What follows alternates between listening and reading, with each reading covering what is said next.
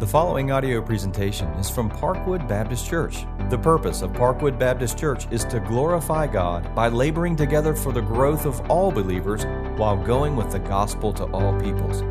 More information about Parkwood Baptist Church is available at parkwoodonline.org. That's parkwoodonline.org.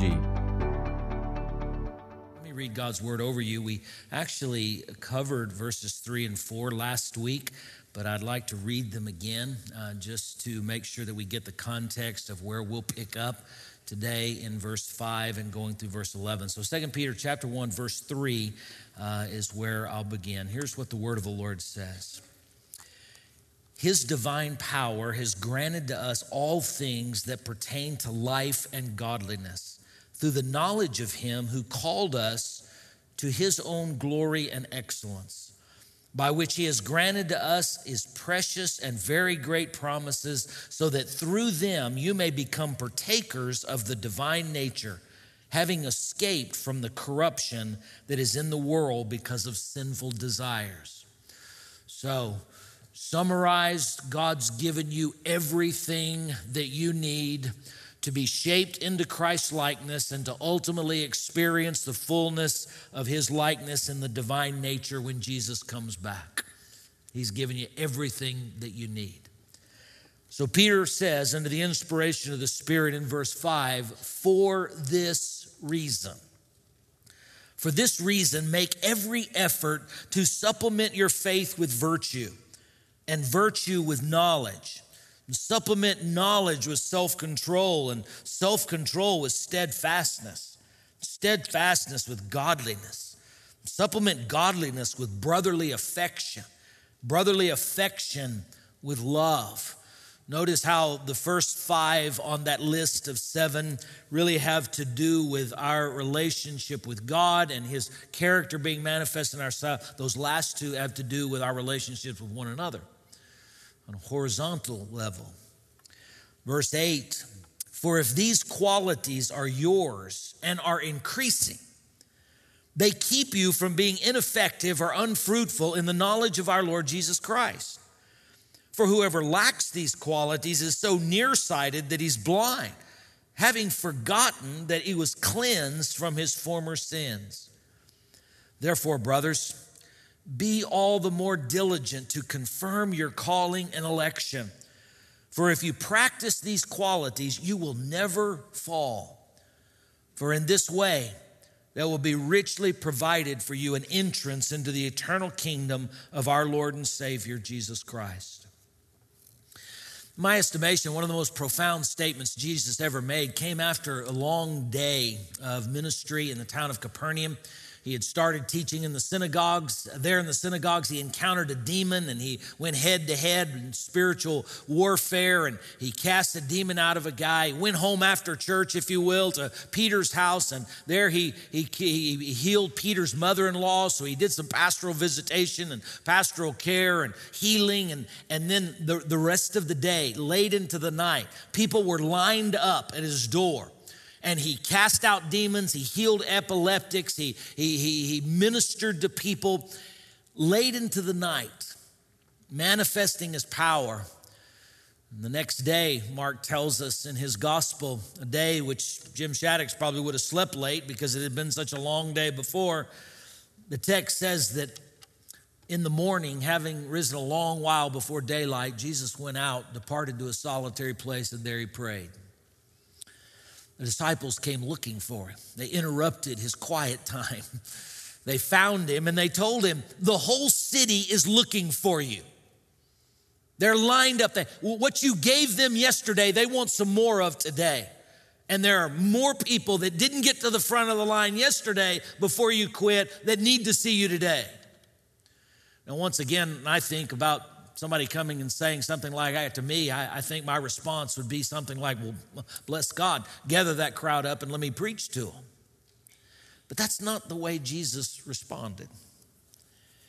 Mark chapter 1, just listen, this was Jesus' response. Let us go on to the next towns that I may preach there also, for that is why I came out. Now make sure you have in your mind the picture here. The disciples come and they say, everybody wants you. Everybody needs you.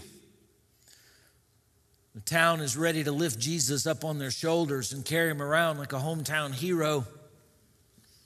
And Jesus says, let's go to the next town so I can preach there, because that is why I came out. What is it? What is it that enables a person to have that kind of focus? What is it that enables a person to say no to self-glorification? What is it that enables a person to know when to continue ministry in a place and when to stop ministry in a place? What is it that enables a person to have that kind of direction in life? That there's always something that is guiding them, always something that is driving them. I would suggest to you it's a thing called calling. Jesus knew his calling.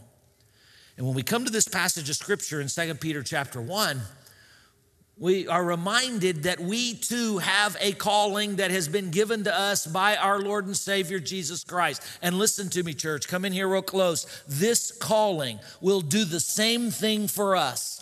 If we allow it to drive us, it be the lens through which we look at everything. It determines the decisions we make. It gives us direction. It provides the moorings that we need to remain steadfast. It becomes the criteria by which we make decisions. We say yes, we say no. Peter reminds us that we've got a calling on our life. You remember, as mentioned in verse 3, through the knowledge of him who called us to his own glory and excellence. Did you hear it again in verse 10 down there when I read it a moment ago? Therefore, brothers, be all the more diligent to confirm your calling. Now, listen to me. Come in here real close. Don't get confused. This is not the calling like I have a calling to be a preacher. This is not the calling like you have to be a businessman or to be a housewife or to homeschool your kids, or the types of things that play out in sometimes the ways that we put bread on our table. It's not what we're talking about. We're talking about the calling to, verse 3 says life and godliness. The calling to glory and excellence, the calling to become partakers in the divine nature. What we're talking about here is the calling that God has placed on our life to be saved. God's call on our life to enter into his family, to become his child. This is the calling of our salvation. But I don't want you to see that this morning as just some nebulous, intangible thing out there that's some theological concept. I want you to hear the word of the Lord and understand that calling is the thing that determines and drives everything that we do. So, Peter's trying to give us some help under the inspiration of the Holy Spirit to know how to navigate that calling. Two big picture categories in this passage of Scripture. One, the obligation to your calling. Did you know you had an obligation to your calling? Number two, the validation of your calling. Now, before we jump into both of these and unpack them, I want you to know there is some help in this passage of Scripture that may be applicable to some of your lives right today. It will be applicable to all of our lives at some point in our Christian journey, and that has to do with the assurance of our salvation. There's likely in a crowd this size some of you that name the name of Christ, came in here today and would say, right now I'm wrestling with that. When I put my head on my pillow at night, I just don't know. This has happened or that's happened, and I wonder sometimes if when I prayed to receive Christ, or I made that decision, if it was real. If you hadn't been there, you probably have been there. If you are there today, you've probably been there before. There will be times in your life when you find yourself. I think the Word of God speaks into our lives with regard to the assurance of salvation. And I want to show you some things this morning that can clear that up. So let's talk first about the obligation to our calling. The phrase skin in the game is attributed to the great American business financier Warren Buffett. the first investment fund that Buffett compiled really amounted to eventually the amount of about $105,000. He solicited it from 11 doctors, but not before the philanthropist himself invested a meager $100 in the fund, $100. That $100 came to be known as Buffett's skin in the game. I want you to know something this morning. We come to 2 Peter chapter 1. If you name the name of Christ, if you are a Christian, you have skin in this game of your salvation. Now, the skin in the game that we have is not an investment we make in order to get something out. It is an investment we make because we have been the recipients of something. Did you see it there at the beginning of verse 5? For this reason. For what reason? For the reason that God has given us everything that is necessary for life and godliness and has set us on a path to become more and more like Jesus every day until the day he comes back, when we will be like him because we will see him as he is, and we will be partakers of the divine nature in the fullest sense. For that reason, Peter says, he says, look at it in verse 5, make every effort to supplement your faith. Did you know as a believer in Jesus Christ that you have skin in this game? You have an obligation, you have a responsibility, you have a liability in this game of your salvation. Now, I want you to see it from two different standpoints. I want you to see Peter's appeal that he makes, and then I want you to see where he's aiming at, where he's trying to get us to in this appeal.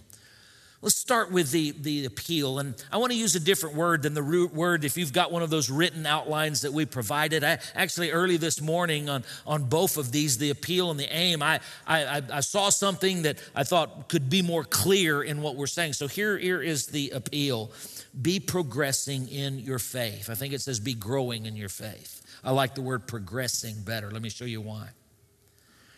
Look at verse 5. For this very reason, make every effort to supplement your faith. And then he launches into 7 character qualities that are merely reflections, manifestations of the character of Christ in someone's life. Talks about the faith that we received when we became Christians, when God called us, that we became people of faith. God birthed faith in our life. But look at this. Peter says God never intended your faith to stay looking like it did the day you got saved. You understand that? God never intended for your faith to look just like it did when you got saved. Now you got a faith that forgave you of your sins and gave you the assurance that you're going to heaven, that the presence adopted you into God's family. But God never intended for it to stay. So Peter says, make every effort to supplement your faith.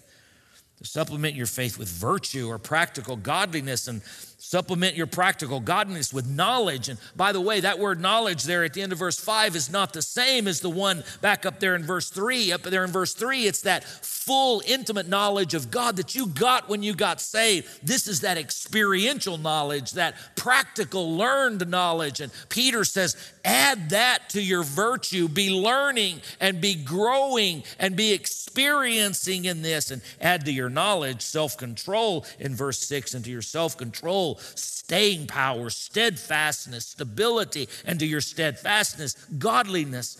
Then add to your godliness brotherly affection. Let the godness in you begin to be manifested with your brothers and sisters in Christ. And unbelievers, let it show up there. And to your brotherly affection, love. Add love, this agape love, this God love that is self-sacrificing and is interested in the good of other people as a primary motivating factor.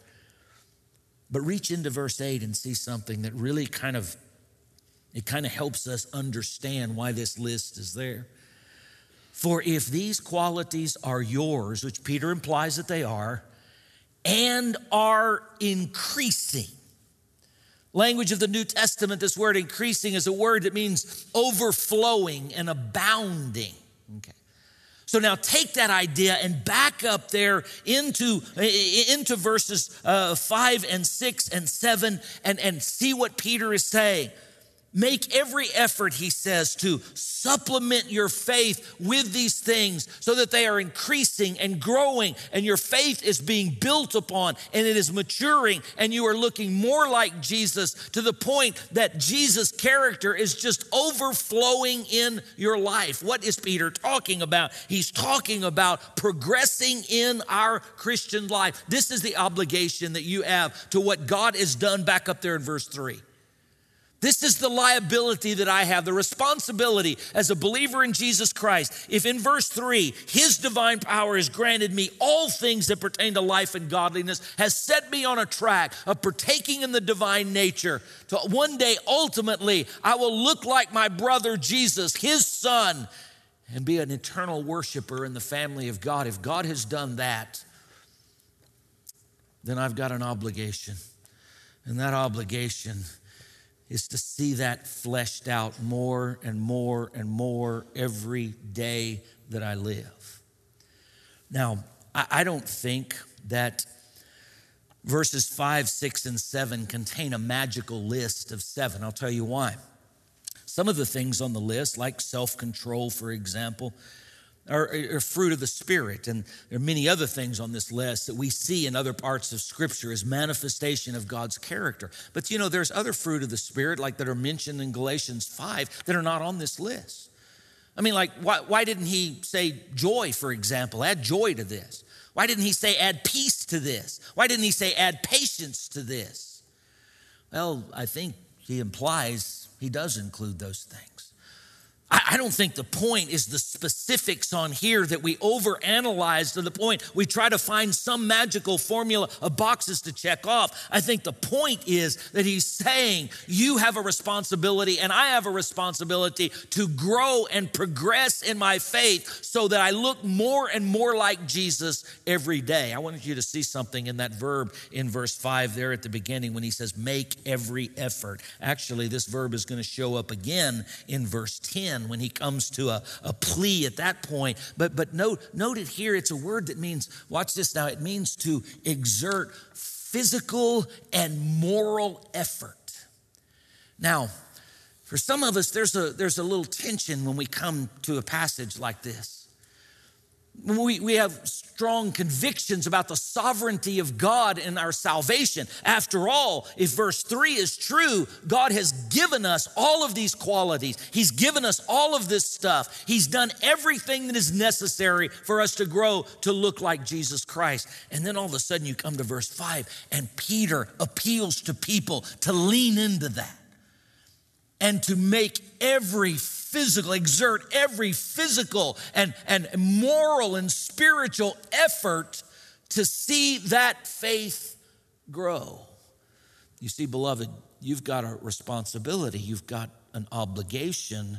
You have a liability in your salvation, not to earn it, not to buy it, not to any way be the source of it, but as a result, in response to what God has done by his sovereign grace. This is what we are called to as believers in Jesus Christ. Peter is appealing for that to happen.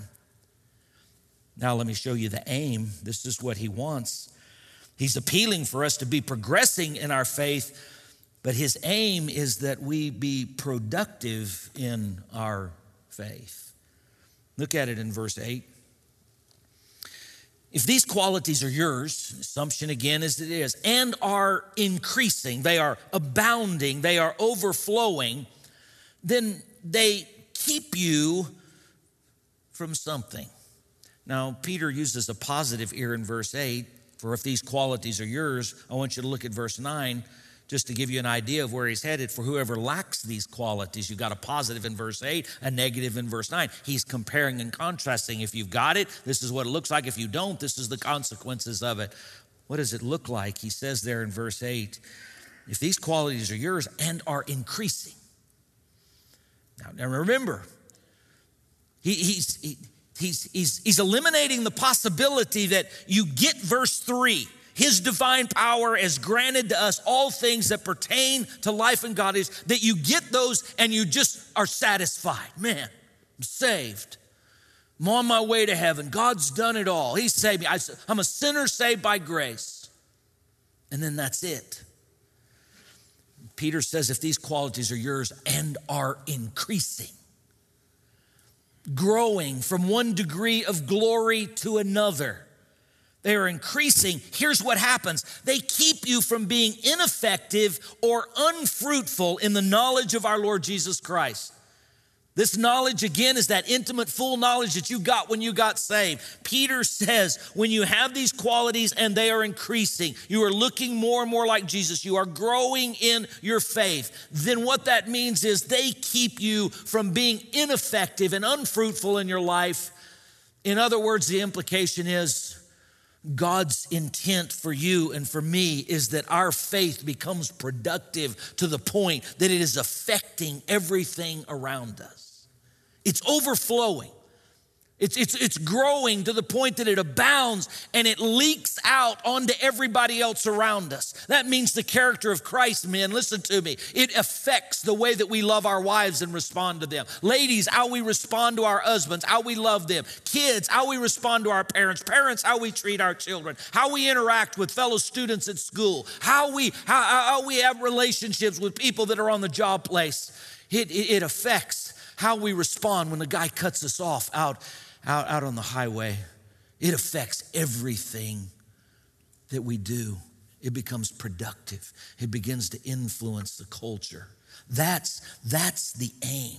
That's what he's after. Look at the negative. Verse 9 says, but whoever lacks these qualities, whoever lacks them, or let's just include in that, because the context does, whoever claims to possess them, and yet this progression is not happening, this growth is not happening, this advancement is not happening in the character of Christ. Look at what he says.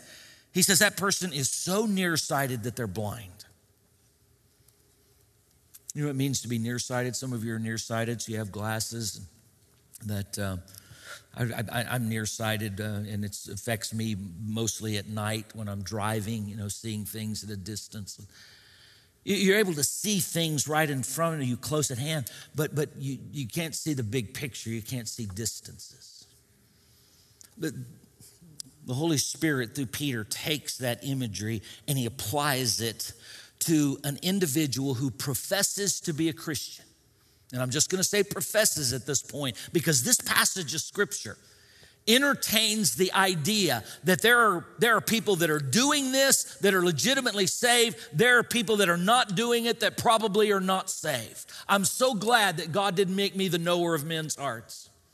And I think one of the reasons Peter leaves to some degree, some ambiguity here, is because he didn't know either. He didn't know that every person that read his letter, whether they truly were saved or whether they weren't saved. So he wants to be clear.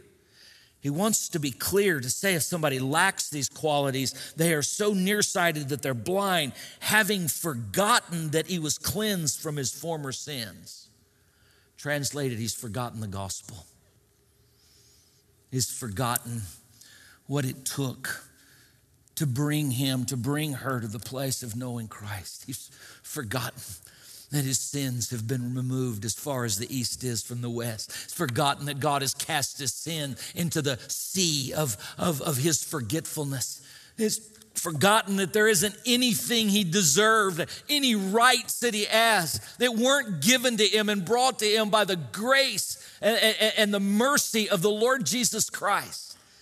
You see that's a big picture lens through which we look at everything in life. And Peter says if you forget that, then all you're looking at is what you've got going on right here in your little circle. And all you're seeing is just your response to the guy that cuts you off and the rift that's between you and your wife or the disgruntledness that's taking place in your life and in your employment. You're just seeing this down here and you've forgotten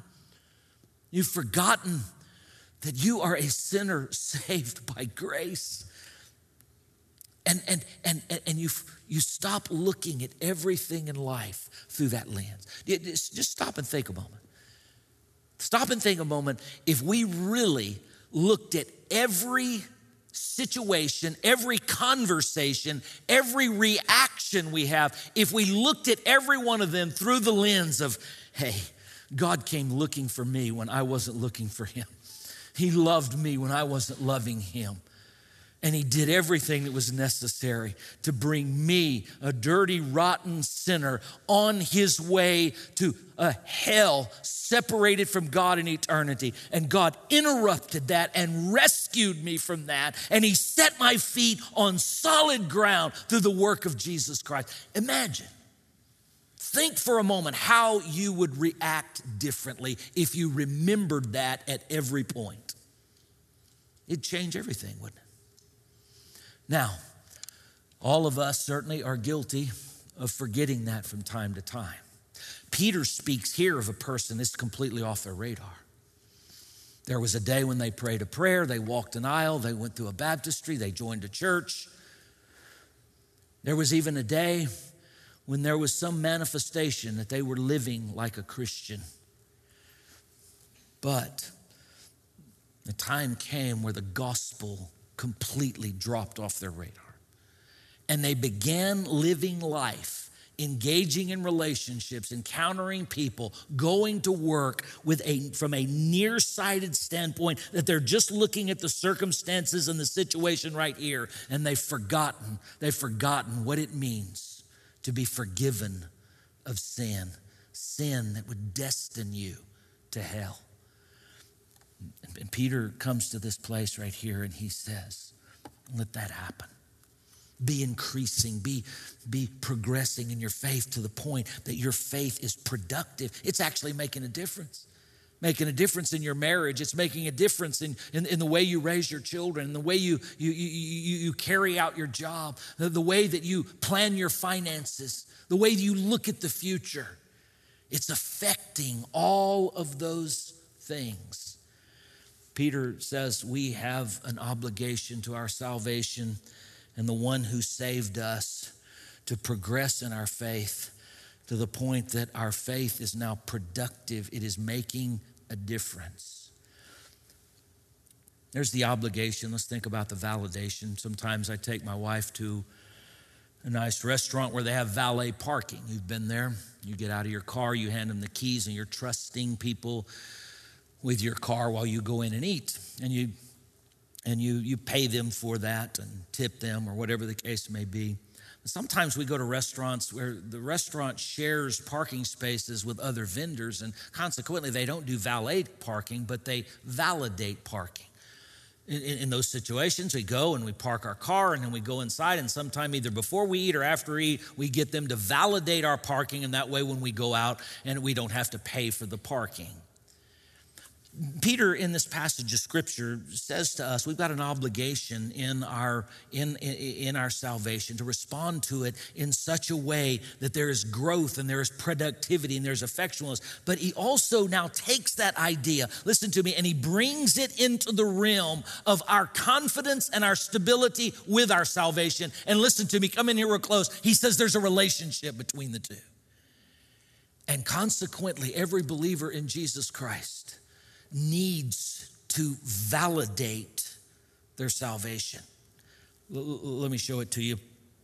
Peter gives it to us in terms of a plea and then a promise if we respond positively to that plea. Here is the plea: be sure of your salvation. This is where he's bringing what he said before into this and saying, do this so that you can be sure, you can be confident, and there won't be doubts in your life about your salvation. Look at what he says there in verse 10. Therefore, brothers, based upon what we've just said, be all the more diligent. Same verb as we find back up there in verse 5. Exert physical and moral effort to confirm your calling and election. I think calling and election are very similar, synonymous terms in this context, if you will. The Apostle Peter is saying, be diligent to confirm the calling God's placed on your life to be saved.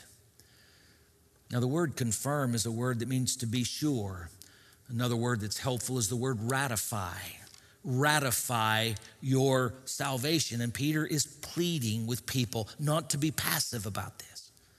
Listen to me, think about what I just said. Not to be passive about the assurance of your salvation. Why would he do that? Why would he say that? Why would he have to come to this place? Simply because he knows that neutral in the Christian life will breed doubting our salvation, kicking into the sameness and never progressing and growing and being productive in our salvation will breed doubt in our. So he says, exert moral and physical effort, lean into this thing, take action on it. Now, once again, let me remind you, we're talking about a salvation that has come our way by virtue of a sovereign God. Verse 3, his divine power has granted us all things necessary for life and godliness.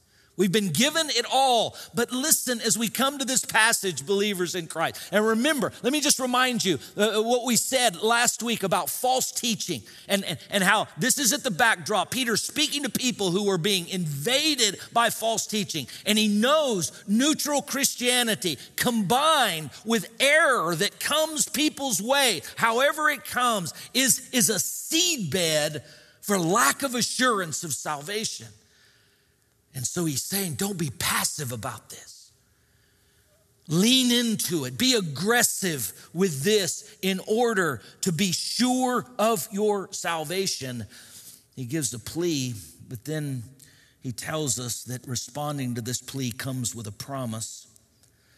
In verse 10, in the middle of verse 10, he says, for if you practice these qualities. Notice how he's bringing in verses 5 through 9. Progressing and being productive and our faith maturing and looking more like Jesus. He says, if we practice these qualities, then look at what happens. He says, you will never, ever fall. That image is no doubt tied to the end of verse 11 when he's going to talk about an entrance into the eternal kingdom. It carries the idea, or comes from the idea of the sure-footedness of a big horse. The strength and the power and the stamina and a horse galloping along and the sure-footedness that is there. And he says to Christians, if you practice these things, if you grow, you progress and you mature in your Christian life to the point that the character of Christ is now affecting all that you do, it's overflowing and abounding, then guess what? You will never fall. You'll never fall. He opens the door here to suggest that there have been those that have fallen and there are those that do fall. All of us know them, right? Every one of us probably right now have someone in our mind that we know came out of the gate strong. When they said they were Christians, they said they were becoming disciples of Christ, and maybe even for a season, they manifested some likeness to that, but somewhere along the way, they walked away from it. They turned their back on it. They denied it. Peter says that happens. He's not saying people like that lose their salvation. Remember what we're talking about? Validation. He's just said, lean into this to confirm your salvation, to ratify it. He's saying someone that stumbles along the way, someone who falls and doesn't get up on their way to the kingdom that they've professed, never ratified, never confirmed, never validated their salvation, that they had the real thing in the first place. So in verse 11, he says, for in this way, there will be richly provided for you an entrance into the eternal kingdom. The idea of entrance is a theme that runs through the New Testament. Jesus talked about it a lot. Paul talked about it a lot. Peter's picking up on that right here and talking about this idea of getting in something, that some get in and some don't get in. Some enter in, others don't enter in. He's assuming right now that the people that he's talking to are people that are on their way to that, and he is saying to them, if along the way you will grow and progress and mature in your salvation to the point that the character of Christ is overflowing and it's now affecting every decision you make and every relationship you have, then along this way you will never fall and you will enter into the kingdom. And he describes it here like a city welcoming a hometown hero that won the gold medal at the Olympics. Like the team that wins the Super Bowl, the NBA championship, or the World Series. The parade is going on. People are cheering. They're celebrating their arrival at home. And Peter says, this is what you have waiting for you. And if in your journey toward that, you would arrive at that place without having fallen, here's what it's going to need to look like. It's going to need to look like a Christian faith that is not stagnant, but it is growing, it is progressing, and it is overflowing from one degree of glory to another to the point that it is affecting everything that we do. Peter says, you won't stumble in that, you won't fall, and you will arrive safely at your entrance into the kingdom with great fanfare, with great celebration. Listen, beloved, Peter is not saying here that we do this in order to earn our salvation. He's assuming salvation was given by God back up there in verse 3. But he says if this is not happening, there is stagnant Christianity, if you will. There is no growth. There is no progression. There is no faith that looks more mature today than it did the day that it first arrived in your heart. And there will always be a question. There will always be a doubt on whether or not you've got the real thing or not. But if you've ever struggled with assurance of salvation, beloved, listen, I won't say here's an easy fix, because he wouldn't use a verb, that's translated, make every effort, moral and physical effort. I would never say here's an easy fix, but here is a simple fix. It is as simple as you and I maturing in our relationship with Christ, growing day by day, making every effort for that to happen, taking whatever steps, listen, men of God, husbands and fathers, taking whatever steps in our home and in our lives we need to grow in our relationship with Christ and help our families to grow in our relationship. Make every effort. Beloved, this will drive away doubt about your salvation. There won't be any question in your mind, and you'll be able to put your head on your pillow at night knowing that you know that you are one of God's children. I know in seasons of doubt in my own life, I could zoom out in a 30,000-foot view, and I guarantee you, look and see, this was a season where I was not maturing and growing. I wasn't making any progress in my Christian faith. I was coasting and just depending upon where I had been to get me through. We come to attention of the sovereignty of God in our salvation and our human responsibility. Charles Spurgeon was once asked, how do you reconcile God's sovereignty in salvation and free will, man's responsibility? Spurgeon's response, I never try to reconcile friends. When you and I come to this passage, we come with great conviction about the sovereignty of God and salvation. But we see a friend here, and that friend is our responsibility to lean into this thing, grow, be obligated to what God has done, but also validate what he's done in our lives in Jesus Christ. Let's pray together.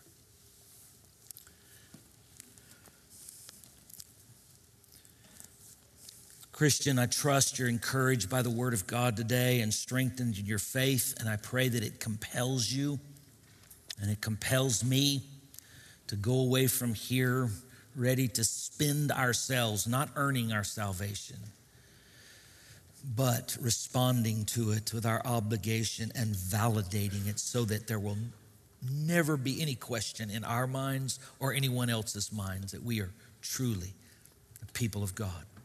If you're here without Christ today, God wants you to know this salvation. He wants you to know the forgiveness of your sins.